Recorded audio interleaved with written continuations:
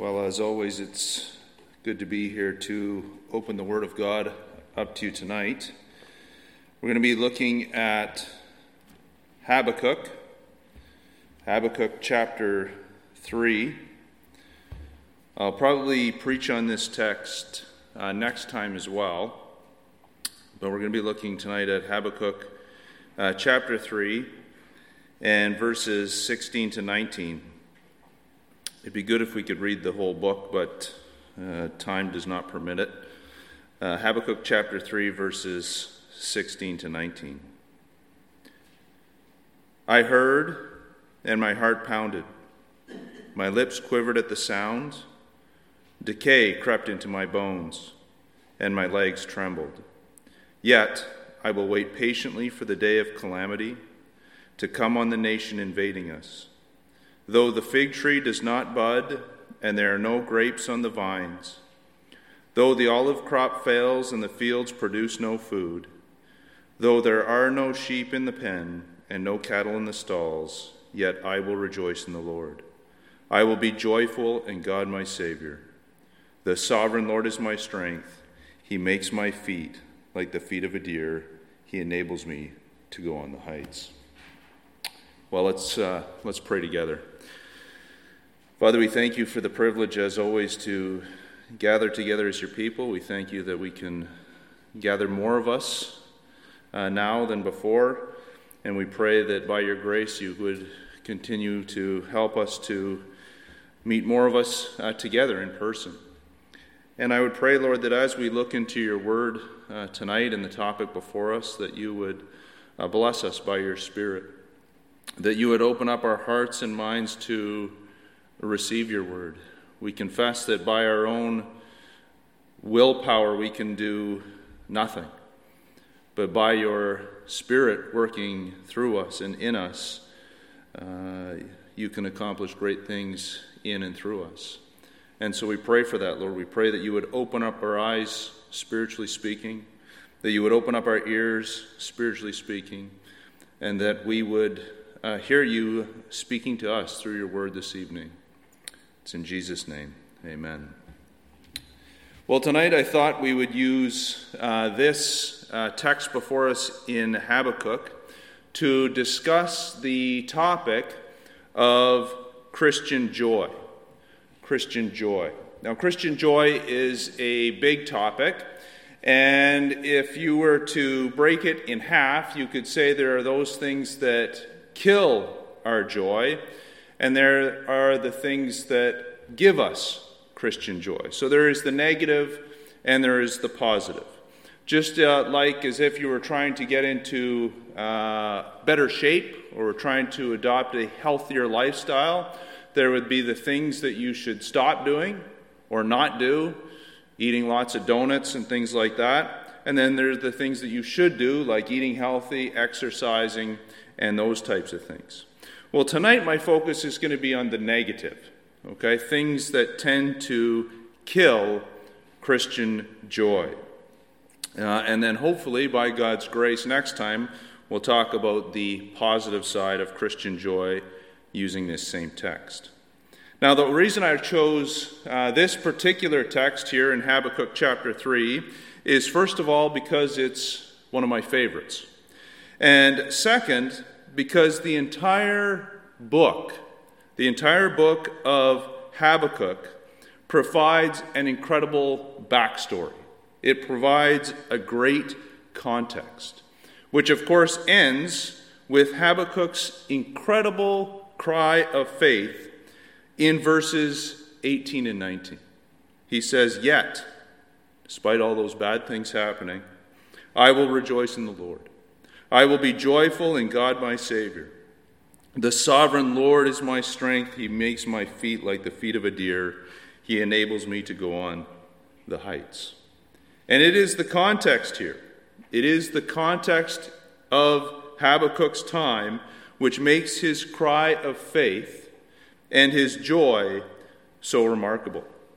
Now, as you know, Habakkuk was a prophet in one of the worst periods in all of Israel's history.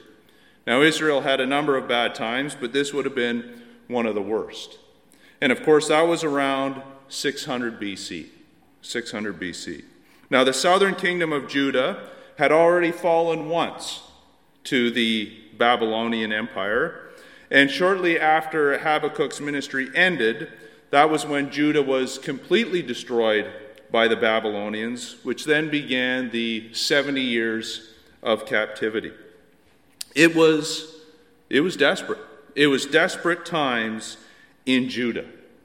And not just politically and militarily, but it was also bad times, spiritually speaking, as well.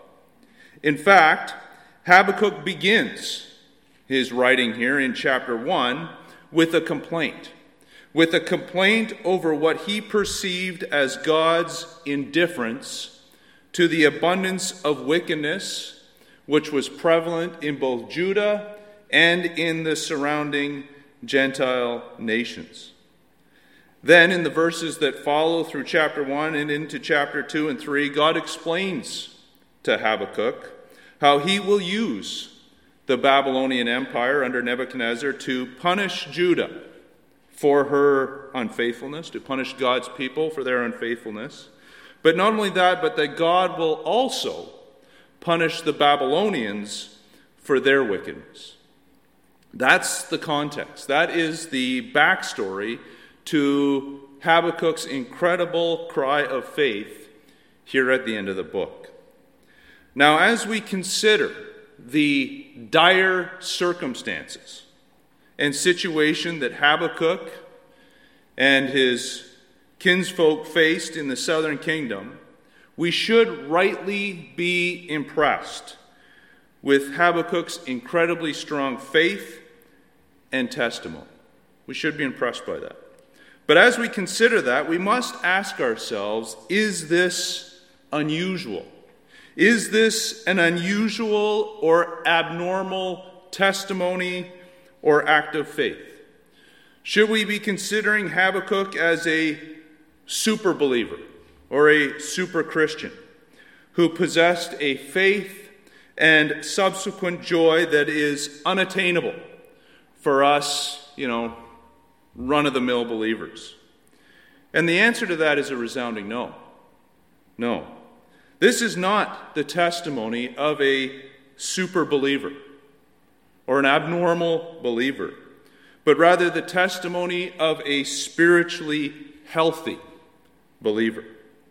Every one of us who professes faith in Jesus Christ should be able to testify, as Habakkuk does here, in equally dire circumstances. The Apostle Paul exhorts the exact same thing in the New Testament in Philippians chapter 4, verse 4, when he wrote, "Rejoice. Rejoice in the Lord always." Not some of the time, not once in a while. Rejoice in the Lord always. I will say it again, rejoice. That is a universal exhortation. So what I'd like to talk about tonight, and again, Lord willing, next time, is simply why aren't we? Why aren't we? Why is Habakkuk's cry of faith and unbridled hope and joy not typical of us? Of believers here at Bath Road Baptist Church, of believers in Kingston, of believers in Ontario, and of believers in Canada at large. Why aren't we all like Habakkuk? Why is it that a relatively small thing like COVID is causing such rifts and discouragement amongst God's people? Even before COVID, there wasn't the same joy and exuberance as Habakkuk displays here. Where is our joy? Where is our joy? If we had the same joy, that same unbridled hope and perspective as Habakkuk does, we would never need to discuss outreach programs. We wouldn't need to discuss evangelistic strategies or apologetics, because anybody that interacted with us would want to know our secret, would want to know the foundation of our joy and hope. Evangelism would happen. It just happened. It happened naturally. So I ask again, where is our joy? Where is my joy, personally? Although I can relate to Habakkuk here to a degree, I confess that I'm not on the same plane as he is. Not even close. Not even close. It's actually shameful how quickly my joy, or a good chunk of it, can evaporate when circumstances turn against me. And I have never been in a circumstance like Habakkuk was here in the context. And I don't think that this is some rare or uncommon problem for believers. And of course, we know it's not isolated to the Old Testament. In fact, joy is a topic that was frequently addressed in the New Testament. I've already quoted the Apostle Paul in Philippians 4:4, but it was also a regular topic of the Apostle John. And of course, we know in the New Testament that joy is described as one of the fruits of the Spirit. It is one of the fruits of the Spirit. So you see, the fact is that joy is to be one of the unconditional experiences of the believer. Unconditional experiences of the believer. So in order to address this issue of joy, or potentially lack thereof, I think it's best to discuss some of the things that can rob us of our joy, or can kill joy, and then later on I'll address the things, the positive side to that. And the reason why we should look at those things that can kill us of our joy is quite simply to be forewarned is to be forearmed. Now there are, I believe, two general or broad categories that we can lump all causes of killjoy into. And those are worldly killjoys and spiritual killjoys. And there's two worldly killjoys that I'm going to discuss, and then there's going to be 4 spiritual killjoys that I'm going to discuss, and that is not an exhaustive list. There's many things that,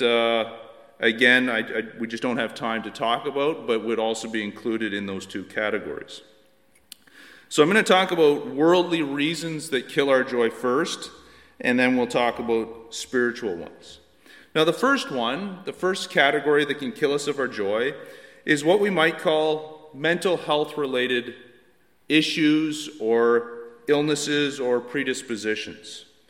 The fact is that there are people who have a natural predisposition to depression or anxiety or other related mental health illness. And the fact is that those things don't tend to go away after a person is converted. And believers who struggle with these conditions can really lose a lot of their joy when they're going through a bout of depression or anxiety. And believers who fall into this category are no less faithful than those who do not. You see, the fact is that God made human beings as body and soul. That's what we are. We are body and soul.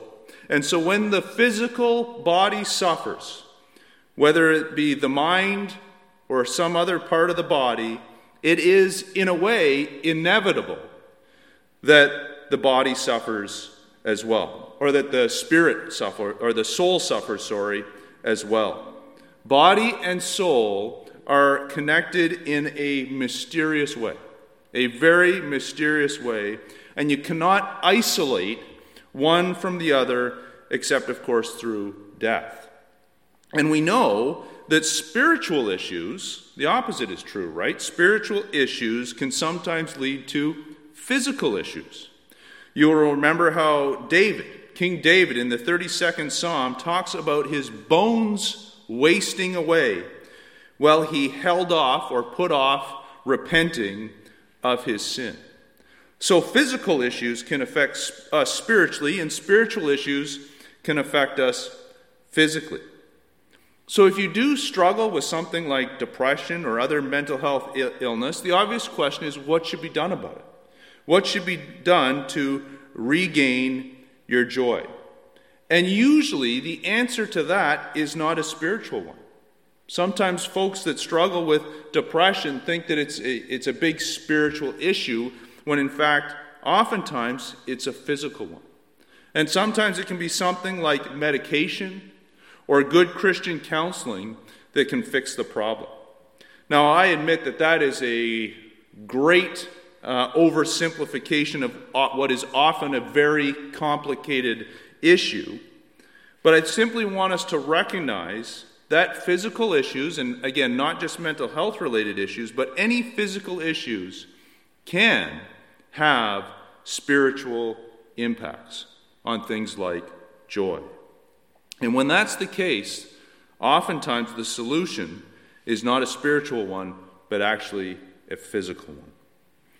Now, the second worldly reason for a thing that can kill us of our joy are personality differences, or the emotional characteristics of individual believers. It is a basic fact that some people are naturally born or predisposed to joy or happiness or optimism, whereas other people, like myself, are born pessimists. I was born a pessimist. We see the cup as always being half empty, half empty. But the fact is that when God touches our hearts and when He grants us repentance unto life, we don't change entirely who we are. We're not given new personalities or emotional makeups. Now, having said that, that does not mean it is okay for someone like me to keep on being a pessimist. That's not okay. As believers, we are called to be optimists, and for very good reasons. We've been saved. Our sins have been washed away by the blood of the Lamb. God works out all things for the good of those who love Him, who have been called according to His purposes. We get to spend eternity with Him. That's good reason to be optimistic. There's no reason for pessimism there. But I still have, and likely always will have, that natural bent towards being a pessimist. It's my natural makeup. When God saves us, again, He doesn't change every facet of our personality and emotional makeup.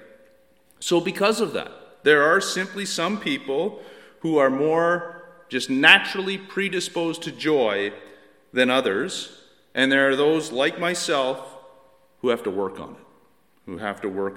I have to fight against the natural way in which I am wired. So those are two worldly reasons that can impact our joy. And again, there are more than that, but just two that I'm bringing to your attention. Now, what about spiritual causes? What are spiritual causes for killing joy or for a lack of joy? Well, the first is a big one, and that is bad theology. Bad theology.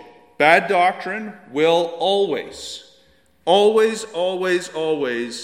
be a joy killer. Specifically, a failure to truly understand the doctrine of justification by faith alone in Christ alone. That we are saved by grace. And the second doctrine that we need to be well grounded in, or our joy will evaporate, is the sovereignty of God. If we are not well grounded in the fact that we are saved entirely by the work of Jesus Christ, then our joy will collapse. It will collapse. We contribute nothing, absolutely nothing to our salvation. It is all of Christ from start to end. That is the rock, the very foundation on which biblical joy rests. As soon as you wander into works-based salvation, whether that be adding works to gain or maintain or to prove your salvation, your joy it'll evaporate. It'll be gone in no time. And that's because the only thing you'll find inside your works, when you look closely enough, is filthy rags. And your assurance will disappear and take your joy with it. The second doctrine I mentioned, and again, there's more than that, but the sovereignty of God is also critical for joy. Now notice what Habakkuk says. He says right in verse 13, or verse 19, the sovereign Lord is my strength. Let's not forget the context. Much of Habakkuk's rejoicing here is in the revelation that God is sovereign over the movement of the nations, even the heathen ones. The reason why the Apostle Paul can exhort the Philippian believers to rejoice always, and he's speaking to each individual Philippian, is because he knows, regardless of what individual circumstances they are in, that God works out all things for the good of those who love him and have been called according to his purposes. That is the promise that goes to all believers. Those truths are foundational. They are foundational truths in the creation and in the maintenance of joy. So, of course, the solution here, if we are struggling with joy and our theology is bad, is to get into the Scriptures. It is to get into the Word of God and to get into good, meaty Christian books. Listen to good sermons. Know, love, and embrace the deep truths of our faith, and joy will follow suit. The second spiritual cause for a lack of joy, in one word, sin. Sin. Now we know, of course, we all know that we struggle with sin, and we will continue to war and struggle with sin until we die, until God takes us to glory. So don't overinterpret what I'm saying here. If the presence of any sin in the believer erased joy, then none of us would ever experience joy. It would be an impossibility. What I mean by sin being a killjoy is sin that has remained unchecked. Sin that has remained unchecked. Sin that has not been repented of. Sin that has been allowed to take root in our hearts and allowed to grow. That is the type of sin I'm talking about. And it doesn't matter what the specific sin is, any sin that is unrepented of and allowed to grow in our hearts will kill joy. Joy, as I mentioned, is one of the fruits of the Spirit. And that means a couple things. And the Spirit is not going to allow us. The Holy Spirit is not going to allow us the great privilege of having joy in the Lord, in rejoicing in the Lord, while we are secretly rejoicing in sin. He's not going to have it. And again, the solution is a relatively easy one, provided we commit ourselves to doing it, and that is to examine yourself. Test yourself, and if you find sin lurking in there, you must repent and cut it out. And until you do, joy will be elusive. The third spiritual cause for a lack of joy is satanic forces. Satan is real. He is a roaring lion seeking whom he may devour, and he knows everything I've just said. He knows everything I've just said. If you have mental health problems, if you're prone to depression, if you're a natural pessimist, or if you are weak theologically, or if you are vulnerable to a specific sin or sins, he knows that. He knows that. Probably better than you know that. And he will exploit that vulnerability to the absolute maximum. He masquerades as an angel of light, and he is a wolf in sheep's clothing. But we know this. We do know this. We're not unaware of his schemes. Satan, in a manner of speaking, is bound by God's sovereignty and by God's providence. So if we are diligent, if we are prayerful, and if we shore up our vulnerabilities, it really leaves limited areas by which he can exploit. Honestly, the influence of Satan in our lives is a tricky one. It's a tricky one because we don't see him. It's not overtly obvious, and it's very difficult to distinguish between his influences and the influence of something else, like the world or indwelling sin. It's a tricky one, but we need to be aware of it. This is not a perfect illustration, but if you think of a person as a ship, Satan doesn't necessarily have the power to run around and poke holes in our hulls. But if there are holes there already, he can most certainly work on making them bigger and sinking us faster. The final spiritual cause for a lack of joy that I'll bring to your attention tonight, it's a bit of a weird one, and it might even sound a little bit heretical, but it isn't. And that is the providence of God.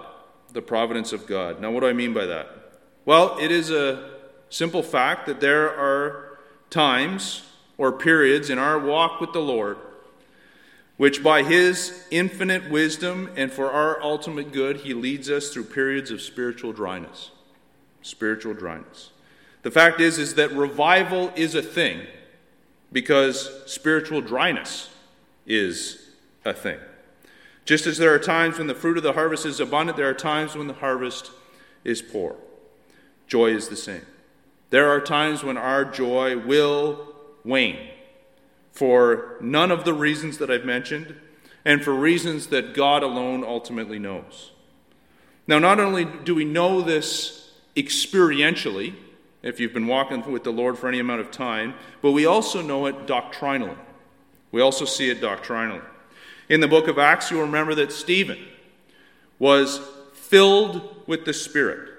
He was filled with the Spirit as he testified about the Lord Jesus Christ, as he proclaimed the gospel and then died for it and was stoned to death for his testimony. But you see, the scriptures make a distinction there. They make a distinction between being filled with the Spirit and being indwelt or possessing the Spirit. And they're not the same thing. They're not the same thing. There is a difference there theologically, which manifests itself experientially. All of us possess the Spirit as believers through his indwelling, but we aren't necessarily always filled with the Spirit. Now, does that mean that if we are struggling with a lack of joy, that we just throw our hands up? God's providence. Nothing I can do about it. God's providence. Well, of course not. That's ridiculous. That's ridiculous. No, what we do is we cry out as the psalmist cried out, "Will you not revive us again? Will you not revive us again that your people may rejoice in you?" That prayer should be one that is on our lips daily. Daily. And especially so during periods of spiritual dryness or low levels of joy. Now, the final thing I'll mention tonight, it kind of fits maybe more in the next message, but we need to get into the practice of talking to ourselves. We need to get into the practice of talking to ourselves. Now, it seems a little weird, but Psalm 42 provides such a great lesson here about Christian joy. Psalm 42 is the psalmist talking to himself. That's what he's doing. He's talking to himself. And the first thing he does is he asks himself, "Why are you downcast, O my soul? Why so disturbed within me?" That's a man who is struggling with joy. And then he answers himself, and he does it by speaking truth to himself. He says, "Put your hope in God, for I will yet praise him, my Savior and my God." You see, there's a twofold benefit there. First, by talking to ourselves, it's a great diagnostic tool. Oftentimes as we do that, we find the root cause or root problem that we have. And once we find that, we can then speak truth to ourselves to overcome that problem. And that, of course, is the second benefit. At the end of the day, our desire as believers is to have that same cry of faith as Habakkuk. We want to be able to cry as Habakkuk did and testify as he did, "Though the fig tree does not bud, and there are no grapes on the vines, though the olive crop fails and the fields produce no food, though there are no sheep in the pen and no cattle in the stalls, yet I will rejoice in the Lord. I will be joyful in God my Savior." That's Habakkuk talking to himself, by the way. The sovereign Lord is my strength. He makes my feet like the feet of a deer. He enables me to go on the heights. Now, will that be our experience every single minute of our lives as we walk with the Lord? No, it will not.